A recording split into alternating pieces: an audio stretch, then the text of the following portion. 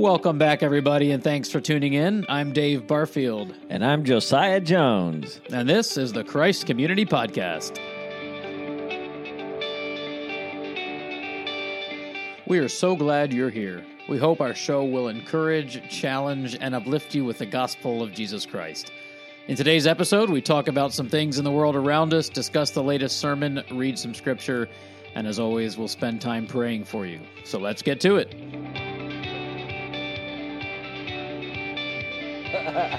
Sorry. So do you like Christmas music? I don't know. Do you? Of course. Well, just because it's Christmas doesn't mean I have to like the song Santa Baby. Well, not according to the stores you walk into. Well, hello, everyone. Welcome back to the show, and we hope you had a great time of Thanksgiving last week for all of God's blessings that He has lavished on us. As we hinted, Merry Christmas to you all. It's always a fast turnaround this time of year from one holiday to the next. I suppose that helps keep it fun. Josiah, are you having yourself a merry little Christmas so far? So far, we are, definitely. Day 3 of Advent season, and we are starting to decorate the house. At least the inside's Good. done. I haven't gotten the outside done yet. That's good. So day 3, and you haven't turned into a Scrooge yet. No. Okay. I wouldn't do that. That's good. How Well, about you? yeah, because I don't like Santa Baby. You would think I'm a Scrooge. No, I love Christmas, especially having a wonderful wife and young kids. I think when I was single, I didn't celebrate it much. I mean, it was loved giving gifts and receiving gifts, but having the kids love lights and decorations and things like that, it's kind of rekindled the Christmas spirit in this old Scrooge. So. Anyway, what traditions do you guys have as a family? Well, on Thanksgiving, we enjoy a feast. Jen does a great job cooking. We, after that, we'll decorate, at least the inside of the house. I haven't gotten to the outside yet, as mentioned. Yeah. And then we will watch a movie together, and the movie we watch is The Grinch with Jim Carrey. Oh, okay. So that's how I have how never could you seen be, it. Well, Yeah. how could you be a Scrooge after watching The Grinch is heartwarmed? So anyway, he's larger than life and ridiculous. There's ridiculous humor in it, but it's so that's been one of our traditions. And then later we're planning on going to see some lights, and then we have Christmas Eve. Yeah, normal traditions. Yeah, but church. but yeah, cool. Yeah, I haven't seen that one. I grew up watching the old one, How the Grinch Stole Christmas, the cartoon, which we loved as a family, and haven't watched it yet. But you'll have to see the Jim Carrey version. Okay, I'll put that on my to-do list. So let's get to the sermon from Sunday in particular. And actually, I was thinking first we should talk about the new sermon series, right? So Sunday was the first Sunday of Advent, and you started a new sermon series in the book of John. Tell us a little bit about that. Yes. So this new series is titled "Behold His Glory."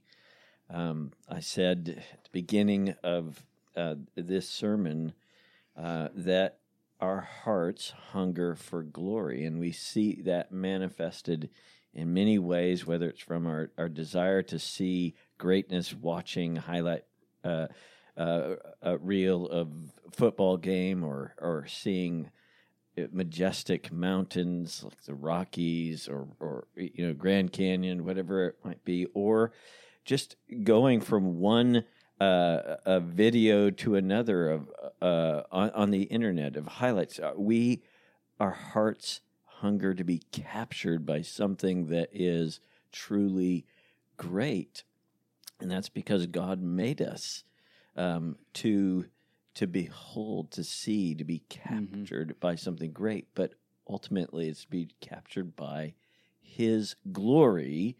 Yes, that's revealed in creation, but supremely that's revealed in His Son, Jesus Christ. And so taking the cue from this is what John is after, from John 1, verse 14, where he says, Jesus, the Word became flesh, dwelt among us, and we have beheld his glory, glory as of the only begotten from the Father, full of grace and truth. And so,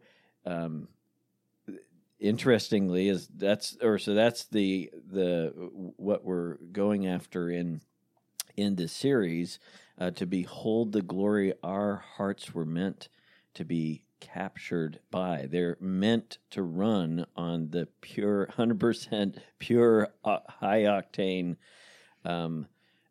fuel of Christ's glory. So, what I was saying, the interesting thing is, we didn't begin the series, though, at the beginning of the book of John, but at the end, and that's because it's at the end in John 20, verses 30 through 31, that John tells us why he wrote his account of the life and ministry of Jesus. And so that's where we looked to see why it is that we need to behold Jesus' glory. John tells us, and summarized it in really two statements.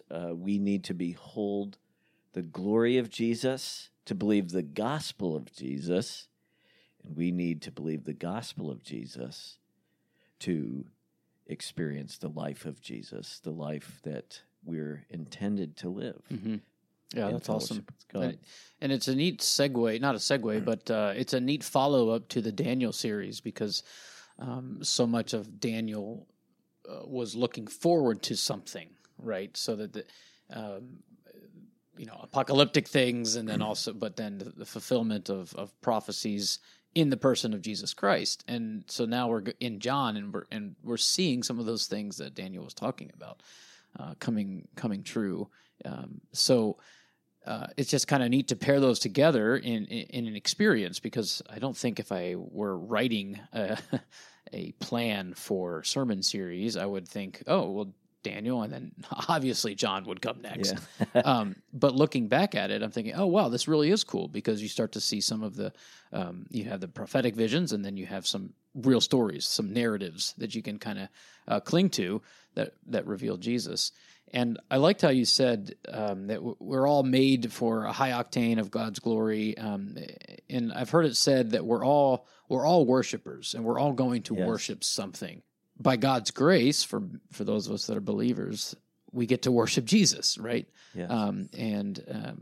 But those that aren't believers are stuck in worshiping something else, some other type of idol, at least for their soul's sake at this point. So they're worshiping, whether it's fame or money or whatever, something else that's captivated their glory eye. But for those of us that are believers, we are worshiping the Lord Jesus Christ, because by His Spirit in our lives, we have beheld His glory.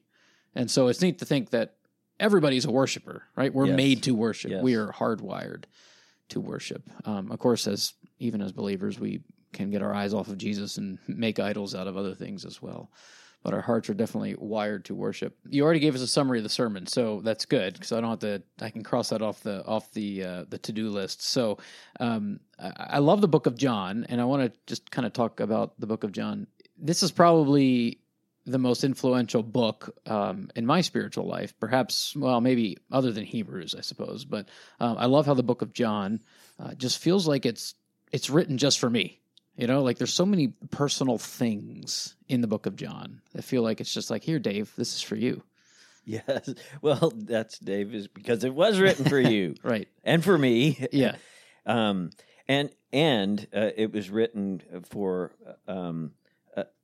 John tells us that we may see Jesus for who He is, that we might believe, and that believing might have life in His name. The book of John it was written with an evangelistic thrust to encounter Jesus as He is revealed in the gospel. And one of the most powerful displays of Christ in His glory that we can find is found in the Gospel of John. And so that we as individuals can encounter Him in His glory. Just quickly to take a step back, as you were mentioning from Daniel, the connection. Daniel does point forward to the Son of Man, who is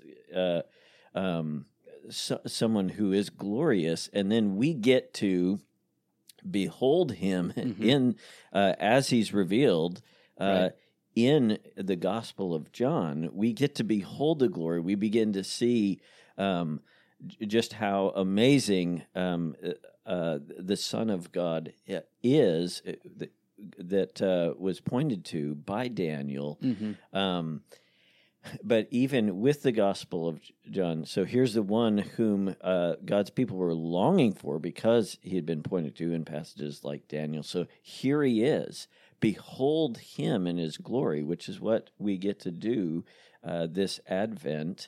And yet, even as we're beholding his glory revealed in the face of Jesus Christ, we are not yet seeing him face to face. So we still have that longing for the beatific vision, for to see Jesus in all of his glory face to face. And the more we see of his glory here and now in the Gospel of John, which is a massive theme for John, the deeper our longing will be to see him face to face and be made like him. Right. This is what we were made for, to know and to enjoy the God of the universe forever. Yeah, we'll see him and be like him because we'll see him as he is. So you mentioned in your sermon, in the Old Testament, there were these visible manifestations of God's glory, and I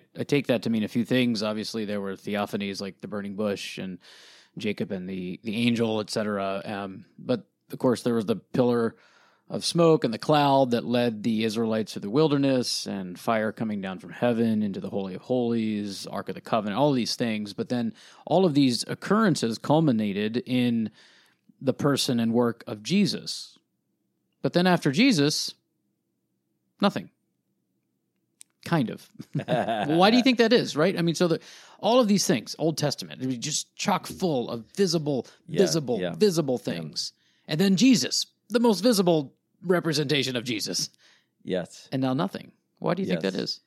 Well, that's a great question, Dave. And I think you've mentioned your favorite book is Hebrews. It is. And I love it. Yeah. I think there's a clue in the book of Hebrews at the very beginning where the writer of the Hebrews talks about in past times God spoke through the prophets in various ways, but in these last days he has spoken to us through his Son. All of the theophanies, all of those things, as spectacular as they were pointing to the culmination, the fullness, the final revelation of God in the person of Jesus. And so that's why we've beheld his glory in the person of Christ. And so the next, what we're waiting is to behold in his fullness face to face. But how do we don't have a visible, because Christ is ascended, he's indwelt us by his Spirit. And so the visible part of his glory is that we still are meant to see is in the reflection of his body, reflected in his people, so that as his people are being transformed by him, we're to be reflectors of his glory. So Jesus will say, let your light so shine before men that they may see your good works and glorify your Father in heaven. So Jesus is, the two-part answer to summarize is, Jesus is the final display. Everything we saw was pointing to him. He's the final full revelation. He is the radiance of the Father's glory, the exact imprint of the divine nature. And Jesus, now ascended, exalted, has poured out his Holy Spirit so that he might be reflected through his body. We have a visible we see Christ a glory visibly as he's transforming his people, his body, or the hands and feet of Jesus. Yeah, that's good. And I was also thinking about Jesus' words to Thomas when he appeared to him so warmly and pastorally, and told Thomas to feel his hands and put his hand in his side. Yes. And Thomas said he believed at that point. Yeah. And Jesus said, "So you believe because you've seen? Blessed are those who have not seen and yet believe." So there's almost this advantage that we have, which sounds so counterintuitive. We almost have this advantage over those that did have the visible manifestations of Jesus. Because of faith, we still see him. Yes. And that's a more blessed thing, which does seem like it's on its head. And yet, that's what Jesus is saying there, that we're blessed for believing, even though we haven't seen. Yes, and Peter, who was there and observed Jesus' pastoral ministry to Thomas, would reflect that in his own pastoral ministry in 1 Peter, when he talks about the blessing itself of seeing Jesus through the eyes of faith rather than with the physical eyes. He'll say, though you have not seen him, you love him. Though we, and he includes himself now, do not see him, we believe in him and rejoice with the joy that is inexpressible, filled with glory, obtaining the outcome of our faith, the salvation of our souls. There is, by the indwelling Holy Spirit, a sight of Jesus through faith that has an even greater blessing, and it's a taste of glory that is pointing to the fuller experience of glory that God's people will have when we do see Jesus in all his glory face to face. Yeah, and there's almost something of an apologetic here, I think. It kind of gets back to what you're saying. An apologetic, for those maybe not familiar with the term, is kind of a defense or an argument for something, not as an apology for a wrongdoing. But there's almost an apology. I'm sorry, I believe in Jesus. Oh, no. There's almost a defense here, or a rational way of getting to the truth of Scripture, because as you mentioned, pointing back to Jesus is the visible manifestation now of his body, which means the church, changed lives, people coming to faith. All of those things point to something, right? Those are visible manifestations pointing back to, here's what Jesus did. He died, he rose, he ascended, he gave gifts. The building of his church is almost like, it is an apologetic. It's a defense for, a reason for the truth of Scripture, that here's what he's doing. He's continuing to do these things. And if none of it were true, if these things that we're talking about in the life of Jesus weren't true, then these visible manifestations wouldn't be here. Certainly not with the continuity that it has. The church has had over 2 millennia. Cults come and go, religions come and go, but the continuity and the strength and the constant building of Christ's visible body here on earth is a strong apology for the truth of the Scriptures. Yes. Why? After the scholar N.T. Wright talks about with how the church and the massive explosion of the church after the death of Christ being a powerful apologetic for his resurrection and his present activity, because normally history, there were all kinds of people who claimed to be Messiah and then were killed, and then those who were his followers packed up their bags and they either found a new Messiah or just went home. But the first disciples didn't. Why? Because they had seen the risen Christ. And then Peter, when he preaches on the day of Pentecost, as the Spirit was poured out and was changing lives, transforming lives, he says, this is what was prophesied. This means, exactly. Jesus, he is exalted. Yeah. He is seated at the right hand. He is now ruling. He has poured out his Holy Spirit, and he's at work now. And so the book of Acts is what Jesus continues to do now through his body. And as he is invigorating, enlivening, transforming our lives, it is an apologetic to the watching world. Jesus is at work. Behold him in his glory. A transformed life is a very strong defense for the Christian faith. And Jesus is building his church, and the gates of hell won't prevail against it. Amen.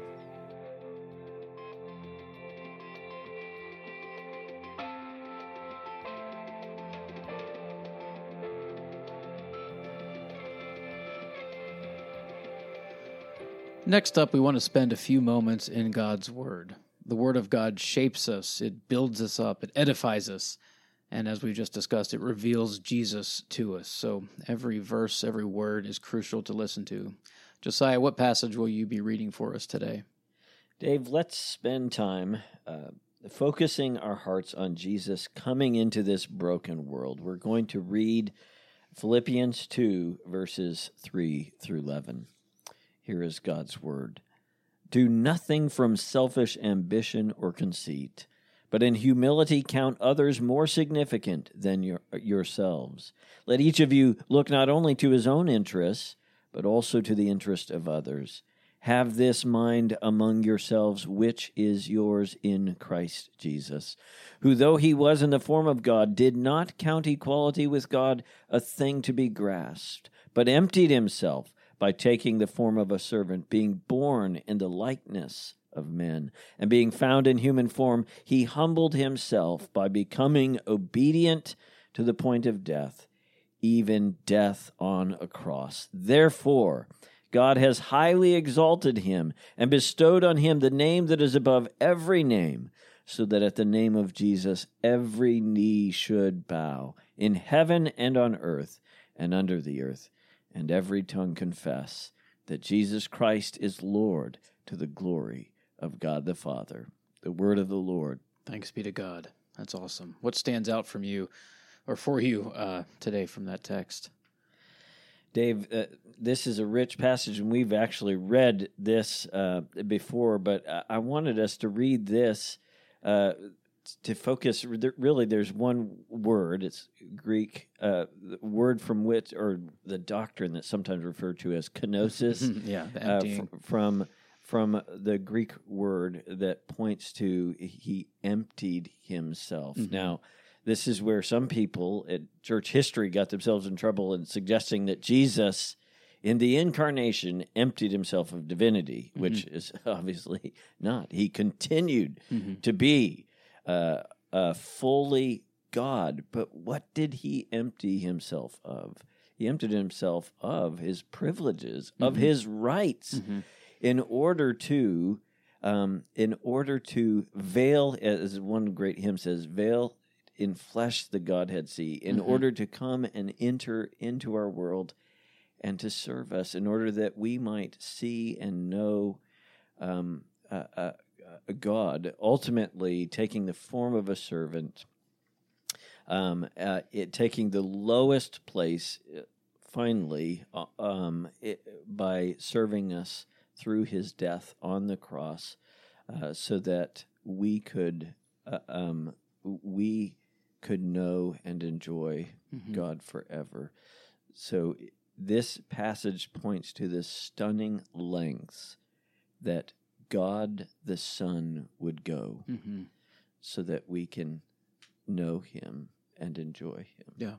Yeah, that's awesome. And this idea that he emptied himself of his divinity, it's kind of refuted in the text if you just look at the next phrase. Yes. If he didn't just stop at the whole emptying, okay, well, what does it mean to do that? Well, it's by taking the form of a servant, just like you said, relinquishing rights, relinquishing privileges. That's what being a servant is, and I think that's what Paul is getting at, obviously, in this text, is that he became a servant, the God of the universe, who withholds everything, who created everything, who is due everything, instead became a servant. It's just astounding. It is. And this is such it's an opportunity for us as we behold the glory of God in Christ in his humiliation, which sounds so intuitive, but this is how, behold, it's really when you see who he is that you can appreciate. Sure. There were plenty of babies being born in in Bethlehem that day. That you can appreciate the wonder, the love that's displayed in the incarnation. Yeah. And as we behold the glory of God revealed in Christ, who is equal with God, doesn't consider that equality a thing to be grasped, but empties himself.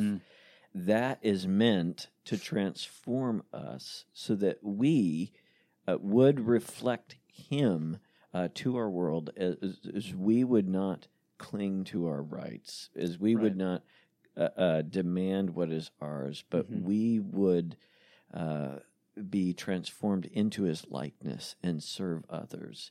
And my prayer is for us, for me, as just a follower of Jesus, as a worshiper of Jesus, that I would be made like him and would display something of his glory in how I would serve my family, how I would serve our staff and leaders, how I would serve our congregation, how I would serve our neighbors, our world.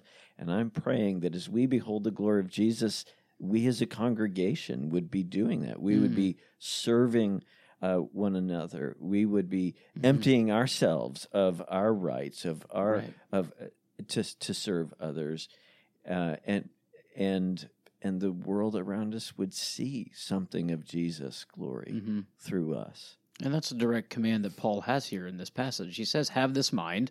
Okay, what mind? The one that was in Christ Jesus. Okay, the one that led him to become a servant, to give up his rights and privileges.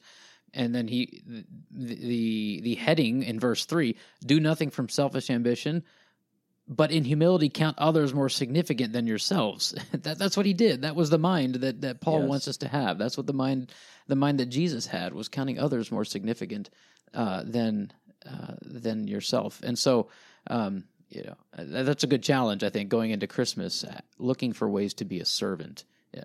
We get caught up in making a Christmas list and checking it twice, make sure, we tell others what we want when they ask, politely, well, I would like this new blah, blah, blah. But maybe the challenge is as much time as we think about what presents we would like to get, we spend twice as much serving others somehow, whether it's a neighbor or our church or our family, whatever. But have that mind in us that was in Christ Jesus, giving up rights and privileges to become a servant. Yes. It's speaking of just a practical way, whether it could be even in our own body. Serving as a greeter. We now have 2 services. It would be amazing. Yeah. Or serving in nursery. We were talking in staff yesterday about how we'd love to be able to offer childcare in both Christmas Eve services. And this is something that these are tangible ways that we can serve visitors who come and who have young children, to be able to really focus in and behold the glory of Jesus and hear the good news of Jesus. Yeah. So these are ways that it requires a rearranging of schedules and thinking through. But what a way to reflect the glory of Jesus. Yeah. Yeah, that's awesome. And we always have lots of visitors coming through our doors, which is great, because you think during the this era of 2020, you wouldn't see new people at a church, and yet we're seeing new people each week. And man, they need to be greeted. They need to be shown the love of Jesus, and that's a great way to do that. Yeah, I got to get here 15 minutes early and wear a lanyard that says "I'm happy to see you." We know that's hard for some of us. And pray through so that I really am happy to see you. But it's awesome. It's a great privilege or possibility to serve people in that way. And those types of things are all over the place. Greeting or kids ministry or sanitizing things afterwards. The point is, Jesus was a servant. and he wants us to be like him.